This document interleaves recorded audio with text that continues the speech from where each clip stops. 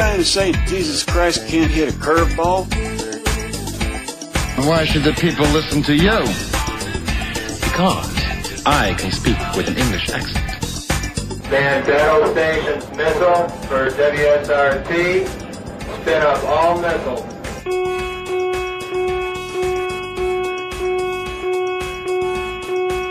Welcome to yet another live edition of The Sub-Vets. I'm Dave Bowman. And I'm Eric Ryle from The Sub-Vet.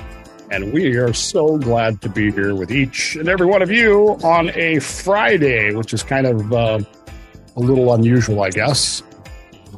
Hang on, I'm going to cut that off because it's not fading properly. So it's always every time we overcome one technical challenge, we face another one. Never ends. Good morning. It is what it is. How's the knee? The knee, well, I was doing great, and I went into PT confident yesterday, and I said, man, look at this knee. Look at this flexibility. I've been knocking out the PT. She goes, we're going to kick it up a notch. I said, I'm ready.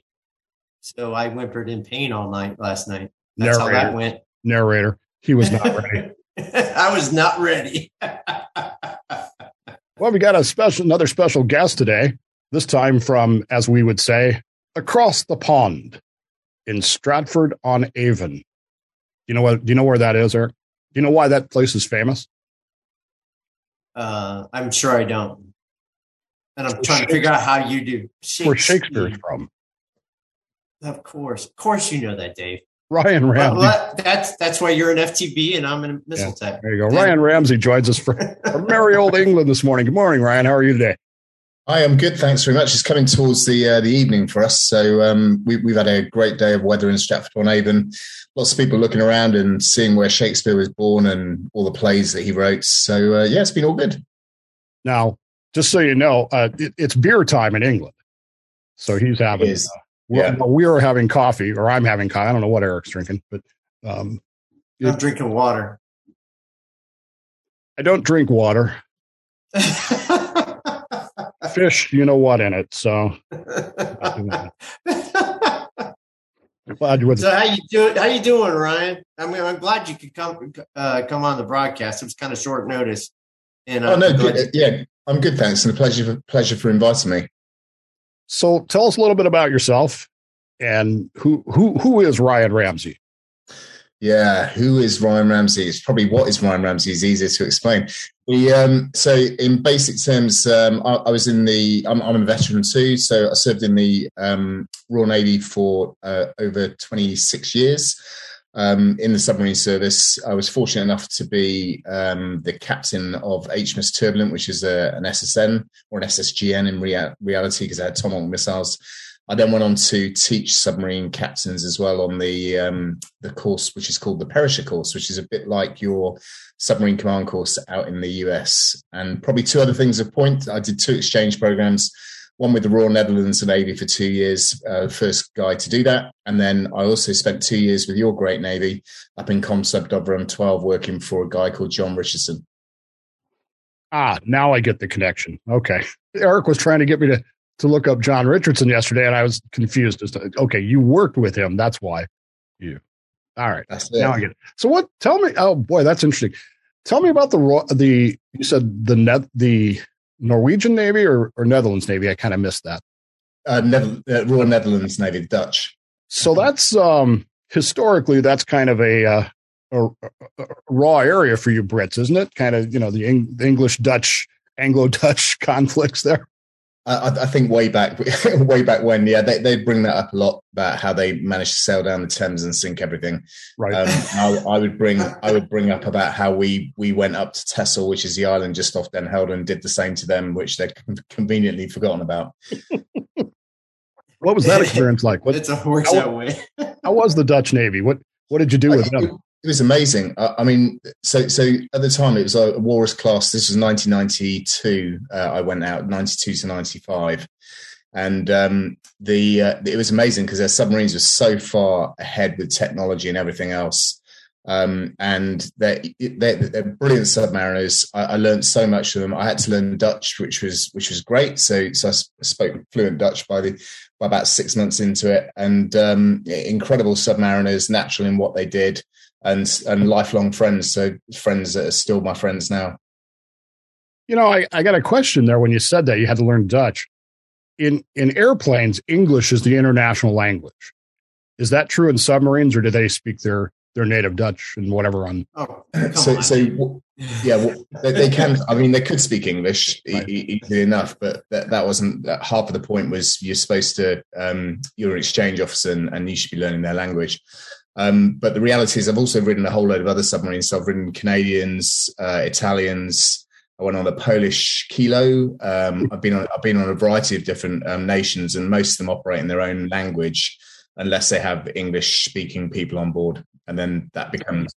Do you feel you pick up little tidbits and a little bit of differences in between each Navy that you serve with? Submariners. Generally saying, are they all the same? But you pick up little bits of differences that are to your liking, and it kind of exercises your ability to be a better submariner. Yeah, I think the one thing that I was so fortunate to do before I took command was to go and see every other, all the nations that I went on board, 12 nations in total, all the other submarine captains that I saw operate, all the other submarine XOs that I saw operate, work out the good, work out the bad. What would I do myself? What could I do myself? Because personality comes into it a lot. You see so many similarities, particularly the ethos. The ethos on every submarine is exactly what you'd expect it to be. Submariner first, everything else second. But then tactics are different, equipment's different, and operating procedures are different as well. So you just pull the best out of that and put it into the submarine that you're going to go and lead on. So I had the pleasure of being on 2 operations there at Naval Ordnance Test Unit, Cape Canaveral. I was stationed there. So I did 2 British submarines. Forget me if I forget the names. It's been so many years ago. But the second one, I got to go out on the actual launch crew for that one. I was the test launch ops super for that one. So I come to really like the style of how, you guys, you're great guys and everything. And we got along, and it was, everything's kind of laid back. But when you go into operation, it's dead serious. And I kind of like that, the differences in the culture. And I also like I've watched the older version, because they had 2 shows about the Perisher from the early 80s. And then I've watched the newer one, which I think was around 2014 or something like that. But, I like the fact how your officers split at some point. I think it's in their first tour, whether they're going to go engineering or they're going to go to the forward part of which is, weapons and command. So you serve in the command course without, giving too many jibes on it. Like I said, I think there's stark differences in the way you guys command your submarines to your advantage, but I don't know if you would agree or disagree with that. Any comments you might have on that? Yes, so it's really interesting. When I went to ComSub 12, I think I went in with that premise. I'd passed the Perisher course. It is unique. It's predominantly the best command course in the world and recognised as such. And therefore, I have this predisposition that because all the US officers are engineers first and they go through that there'll be a difference in the way they did it. And what I quickly learned, having observed quite a few submarine command courses whilst I was out there doing the weapon firings in Ortec, was predominantly the courses in your background is not key to it. You're either a really good leader or you're not. And so everything comes down to that particular individual. And if I give you one case in point, and I'm sure you won't mind me mentioning, firstly, John Richardson, most inspirational leader I've ever worked for. Amazing, amazing guy. Very, very sound, very calm, the way he operated as ComSub Devron 12. I went to sea on board the USS Alexandria quite a few times, actually. And that crew, you could argue that the captain of that boat, and his name was Mike Benacki, he drove it like a Brit would drive it. And he said, I've seen how Brits drive and I can do the same. So I think this comes back to the individual. It's not about your background and how you specialize. It's all about the leadership, the individual concerned and the teamwork that goes on in a boat. outstanding statements there. I really enjoyed those comments. So I saw that. Yeah, you did an interview with I call him Leadership Jesus, John Rennie. So I was really glad that you focused on the leadership, because I really think that is a key thing, and I'm glad you reminded and pointed it out.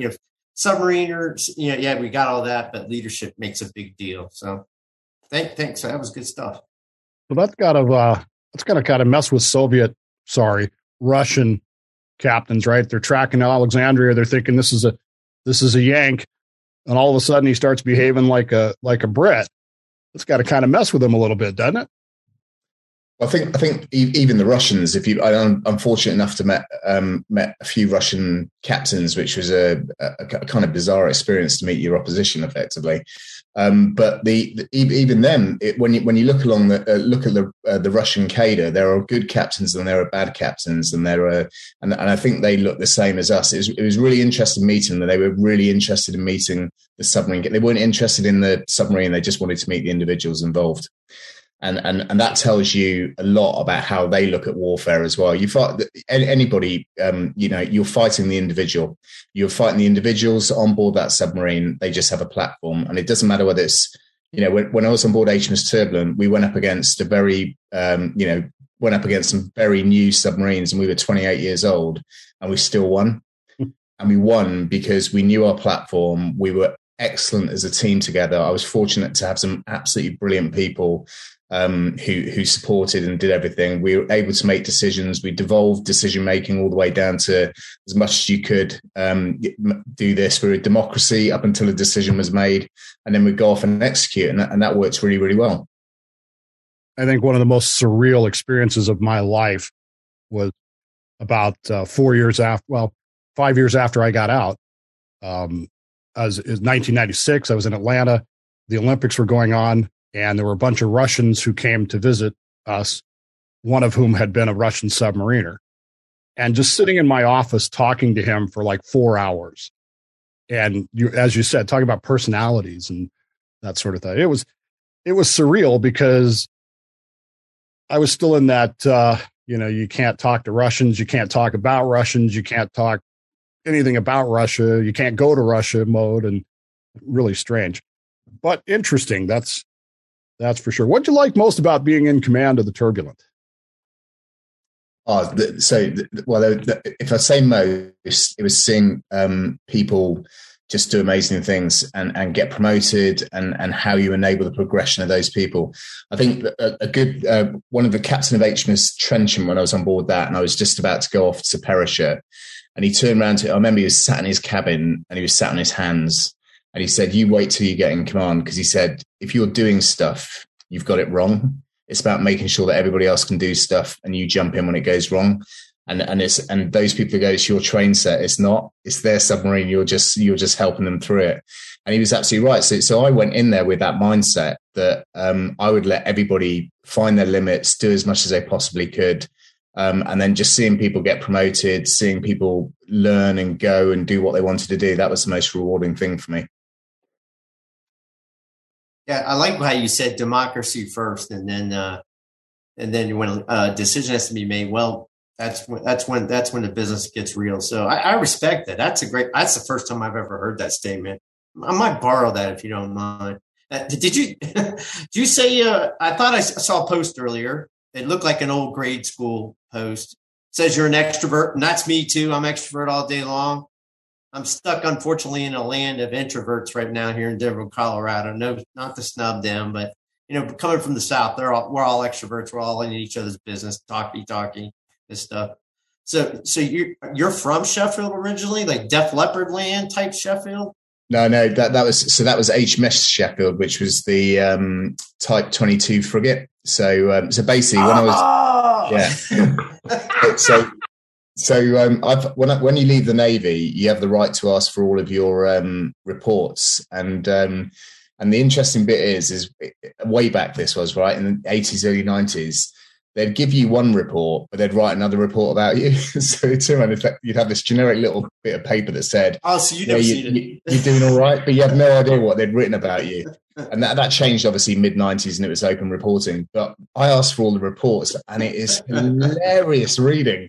So how, and I said this because I always said to myself, and I wrote it in my book, that, the first time I wanted to be a submariner was when I went on board a submarine as a midshipman, and I decided then, and I honestly believed that when I wrote it. But when I read those early reports, it was obvious I didn't know whether I even wanted to stay in the Navy, particularly for the first few years. And then it was only about 2 years into the submarine service, and I settled and said, right, this is it. And then focused, and it's just an interest. So I'm going to put some more of those on Twitter because they are absolutely hilarious what it says about me. So, yeah, they're kind of hard. They're kind of hardcore. I'm reading that, like, it's talking like he's in grade school. I was trying to figure it out, but so that's interesting. They say one thing to your face and then another one, and you're able to get the reports later. That's great stuff. Yeah, you got to post more of those. I can't wait to read them. So you taught other commanding officers, as I understood it. That has to be an interesting experience because you're going to get a lot of different personalities. People are going to come in there who are, willing to learn. You got people who are going to think they know everything already. Tell me a little bit about that experience. Yeah, so I said, commanding Turbulent was a really huge responsibility, and it was a responsibility to take my crew to sea, make sure I could bring them back safely and achieve the mission in between. But actually teaching the perisher course was in some ways way more complex than leading your team and going off and doing stuff. And predominantly because you've hit it in one, every single student's got a different personality. And the one thing you don't want to do when you're a teacher is turn around and constrain that. What you want to do is give them the tools, give them the scenarios, give them the benefit of your experience and every other captain that comes and talks and shares and observes, and give them the opportunity to find out where their limits are. And the one person generally who's got to make sure that they operate just slightly outside their limits, but you can pull them back if they need to, is teacher.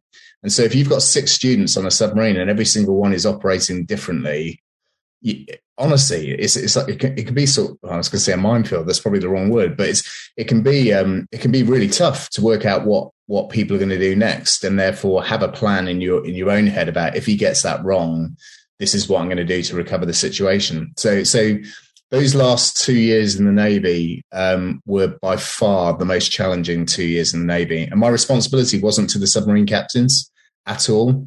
It was to the crews that they were going to lead. And so I had it pretty much in my head.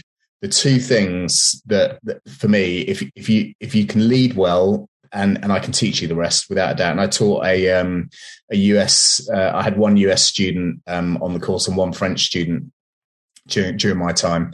If you can lead well, I'll help you with tactics and everything else. And you've got to look after your team and everything else. But if I see behaviour that it indicates that you're not going to look after them, you're not going to pass. And then the second one is make decisions. Too often people procrastinate for one more bit of information and you don't make a decision. Just make a decision, because the reality is it might not be right, but if it's 60% right, you can find the other 40. And if it's wrong, you can always alter the decision, but do something. And so procrastination or failure to make decisions and poor leadership would make sure you wouldn't pass the course for that.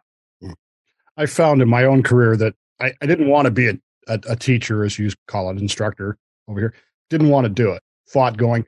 I found that to be almost the most rewarding thing I did, to look at those reports later on down the line, 2, 5, 10 years later, and see the students that I had taught and what they had accomplished later on, to be very satisfying and very rewarding.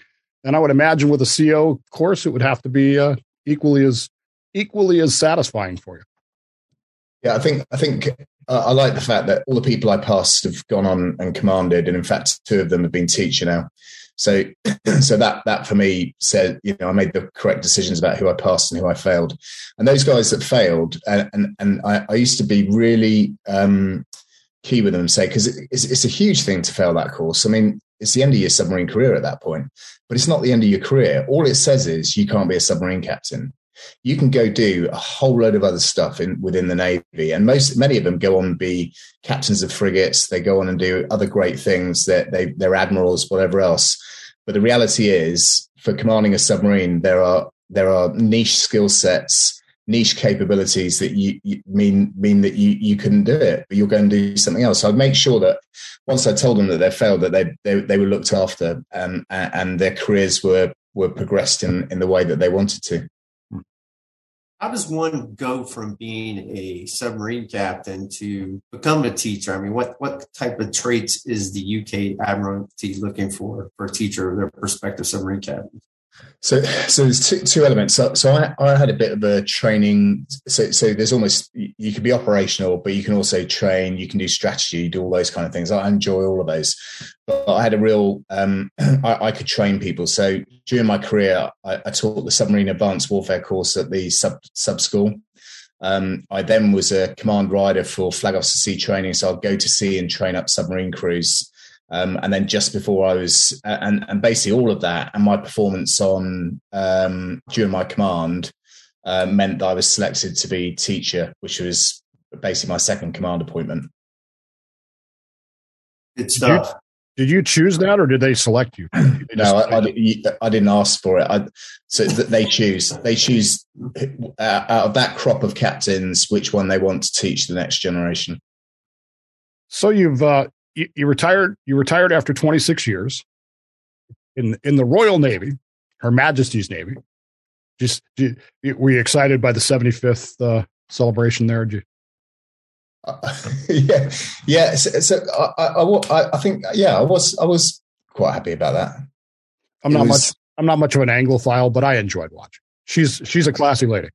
Yeah, it's really interesting. I mean, it's had mixed responses over here, and I think we're probably coming to the end of that monarchist. Everybody loves the Queen. I'm not certain whether they warm as much to the next generation, effectively. So it'd be interesting to see how that all changes over the next 10, 15 years. Whether we go to some model like the Danish or the Dutch, where it doesn't become the central focus, I don't know. But for me, I joined the Navy. I served my Queen. That was who my pledge was to. I'd do the government's bidding, but I would serve the Queen. If she turned around and said to do something different, we would do something different. I like it. Which the whole point of my question was, you served for 26 years, you retired. What do you do now? What's Ryan do today? So when I decided to leave the Navy, I decided to leave because in my last year in command, every admiral that would come on board would go, just enjoy this, because you're going to go into the MOD and it's going to be real tough work and it's not as much fun as doing this, although I'm sure some of them still have fun. And I turned around and went, do you know what? I want to leave on a high, actually. So I'd like to leave knowing that I'd had the best time ever and that I'd hopefully made a difference to a whole lot of people for the better. And then try something else. What's the next challenge? So initially I decided to get into politics, which was just too much. And I remember Lord Hennessy, who's one of the, he's a brilliant historian. He wrote me a letter turning around and saying, politics needs more people like you, but I don't know why you want to get into it. And he's absolutely right at that point. So then I went to work for Shell, and I was in charge. They had an experiment to see whether you could put. This goes back to, can you lead anything? So I went to Shell, and I put me in charge of a high pressure, high temperature platform in the North Sea, an oil rig, effectively. And I led for 2 years on that. Then I went to National Grid, and I was head of construction for National Grid for a while. And all of this has been building to as much business experience as I can before I do what I do now, which is I'm leading a team building electric charge points across the UK. So we have a network across the UK. So yeah, it's all kind of good stuff. And in the middle of all this, you wrote books. Is that what I understand? Yeah, I did. So I wrote the first one, and I'm about halfway through the second one. And I think my publisher's probably had enough of me by now. But the basically, when lockdown started, the publisher called up and said, "Hey, do you fancy write?" And I said, "Yeah, I haven't got anything else. It's not like I can go out anywhere." And then I found myself helping lots of people and businesses for free on how to cope with isolation and everything else. And of course, I was still working as well. And then I realized I didn't have any time whatsoever. So I need to create myself some more time to finish it off. I'll finish the second book off. I saw that you had at least one article that I found about how to cope with the lockdown. And over here, we kind of joked about being submariners. We're used to being locked. That's no big deal to us. Do you kind of feel the same way? How do you translate that to the people you were dealing with who weren't submariners? So there was almost three different elements to this, and I only worked it out after the first couple of talks I gave. So the first group were leaders. So leaders were struggling with disparate leadership, I'd call it. Your people are working from home. How do you know that they're doing what you want them to do? And so getting people to accept that, task orientated, make sure you give them tasks and do it that way. But you have to have trust. And then equally, there was people being found out. So senior leaders were saying to me, this guy who we thought was a great head of is actually useless. And he's now been found out because of this, and this. And how do we handle that? And how do you give coaching? You can't give one-to-one coaching. So is there any way you can help with it? So that dealt with the leaders thing. And then you had groups, families that were stuck together, and sometimes in very small environments, which is really, really, really tough, as well as trying to work and what is trying to. So I gave you some guidance about how to do that. And then possibly the hardest one for me to deal with was those that were just on their own. And the young person who's bought an apartment and didn't really intend to live in that apartment in London, just intended to be out doing whatever and use it to sleep, and is now locked away in this apartment for over 100 days. And so my big bit was the first question that would come back at the beginning of lockdown was, hey, how long is this going to last? And I'd go, well, plan forever. And they go, well, why it'll be over in a couple of weeks? I said, yeah, but you'll be really disappointed if it's not. So plan for at least 100 days. And luckily I was about right with the time, because it was just over 100 days. But that whole, it was three different models to help people in three different situations, which seemed to work. It seems like it's helped leaders transform themselves to make better leaders, because there's a lot of leadership skills that are learned in person in the office. And then they had the chance to, kind of just wait around a little bit and then at the at distance type leadership. So, I enjoyed watching people gain those leadership skills too, because I think it's important to focus more, like what you said, on the people. Is that, trust the people. You've said a lot of great things that I agree with, that unfortunately a lot of leaders are not just getting yet, but I think they're starting to get it now, which COVID has been a transformative period, which I think is good for everybody. So I really enjoyed that. I do think probably that, just while we're on the leadership thing, that the biggest challenge for most leaders now, because there's some really great leadership out there, particularly in the UK I'm going to talk about, but in the UK there's some great leadership. There's also some absolutely poor leadership going on. And the reality is we live in this post-truth era, and it's really difficult for leaders with the right values and everything else to lead in that particular area. And I think eventually we'll overcome it. In the next year or 2 years, we'll overcome that. And hopefully the political tone is set properly. That leadership will lever into the business world a bit better, and we'll be in a better position. But I think leadership in this century is extremely difficult. And this decade is harder than it's ever been. I got to go back, Dave. I just want to go back just for a second, because you said you led an oil rig, and that, being from the South, Gulf of Mexico, oil rigs were dotted all over the place. Not so much anymore. What was that like? Because they say it's like roughnecks. These guys are like hardcore, very focused on themselves and their abilities. That had to have been a challenge to lead those type of individuals. Yes. So I think I found that, and I've loved all of the challenges in the business world, because the first thing is, turning up on the oil rig, and I did all my training, obviously. So they gave me 9 months to train. I finished it in 3, and because obviously I wasn't leaving till I finished it. And then you found you go on board, and of course they go brand new to the oil industry, doesn't know anything, and they're right. I didn't know very much about that, but I can lead. And so the guy that I took over from, really great guy, very technically orientated, 27 years in the oil industry, 8 years on that particular platform. And so what you'd have is the ops supervisor coming in and saying, hey, sir, hey, Ryan, sorry, not sir. Hey, Ryan, we've got a problem with K2420. We think it's valve this. What should we do? And I'm looking at him going, well, I don't know. What do you want to do? What do you think you should do? I said, I can't give you the answer to this. I can help you through the process, but you guys need to fix it. So you go do it, and just have confidence. So you're going to go fix this stuff, and they did. So I think what they got was initially they go, who is this guy coming here? And then quickly they warmed and went, okay, we like how he operates, and we can deal with him. Tested you out, yeah. Yeah, I kind of figured that. Yeah, that sounds about right. That's what. Yeah, Dave, what you got? I got a couple more questions for you, but first I wanted to point out the shirt that Eric is wearing. If you haven't seen that yet, you'll notice that it's a black T-shirt that says the Subvet on, and it's got the submariner ethos on the back. So, and if you're watching me drink, you'll notice that I have my Subvet coffee cup. Eric, tell everybody where they can get their Subvet merchandise. So if you go on the subvet.com, and I'm trying to add something a little bit every day, the subvet.com, you'll see the merch for the Subvet. You click on that, that'll bring you to a Zazzle page. And the thing I like about Zazzle was recommended by a submariner that's been in the business since the 80s, the merchandise business, and he does USSVI and all that kind of stuff. Dave, I think you might know him. Bears. No, Bearwell. Well, yeah.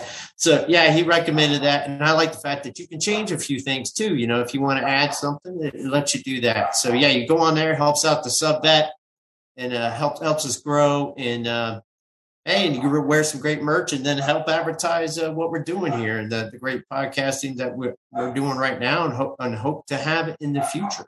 Pretty quick, too. It only took about 3 days to get my cup. I got a couple of things I want to, listening to you talk, and I make notes. I'm a copious note taker. There's a couple of questions I want to ask you in the vein of leadership, I guess. You mentioned the political climate, the post-truth climate that we're in on really both sides of the Atlantic, I would say. As a submariner, do you see your leadership model, our leadership model, evolving into solving that post-truth political environment? And if so, what can people like me do or like Eric do to help our leaders to accomplish that?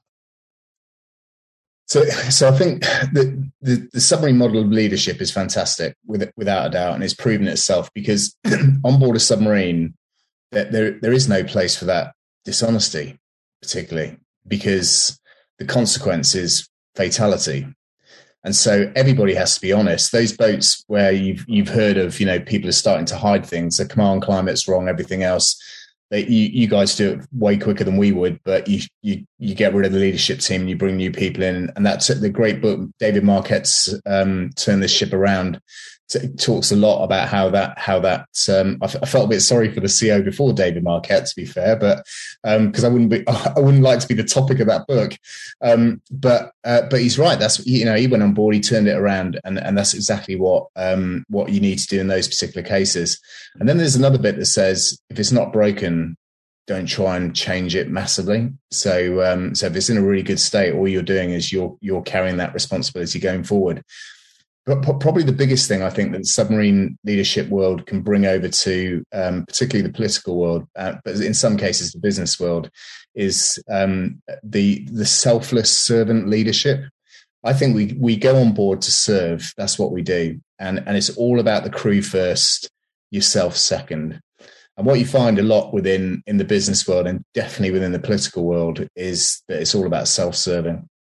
And that's the bit that's I find really disappointing. And particularly if you look at some of the politicians on the UK side that have gone from the military into the political world, and you've watched them transition into this self-serving piece because they've been influenced so much by the environment they live in. And sometimes I think that needs to be reset, and the submarine service is very good at doing that. That's where I wanted to get you to, because you are a commander. My XO is now an admiral, and I have regular conversations with him and stuff like that. And one of the things I'm most uncomfortable with, and I'll tell you, I had to write myself a big note here. Don't call him sir. Yeah, don't. Because there's an element here, and I get the formality of the military and I get the formality of the Navy and the purpose for that. But you're right about this self-service and servant attitude kind of thing, because most of our politicians want us on both sides, want us to be obsequiously kneeling to them and to refer to them that way. And you have a different attitude towards that. You tell people, again, I wrote it in my notes, don't call him sir. Why? Yeah. Because it's the sir bit is, I mean, let's just come back to the politics bit. Politicians are supposed to serve us. That's why they're elected, to serve the people.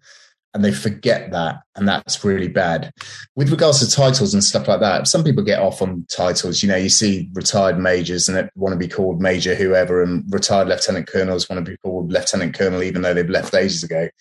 It was just a title. And the reality was, you know, we had rank and structure and everything else. I lead a team now. Nobody ever calls me sir, boss, whatever else. They just call me Ryan. And that doesn't change that I'm the guy who's serving them as leader. It just means that the titles and everything else are not necessary.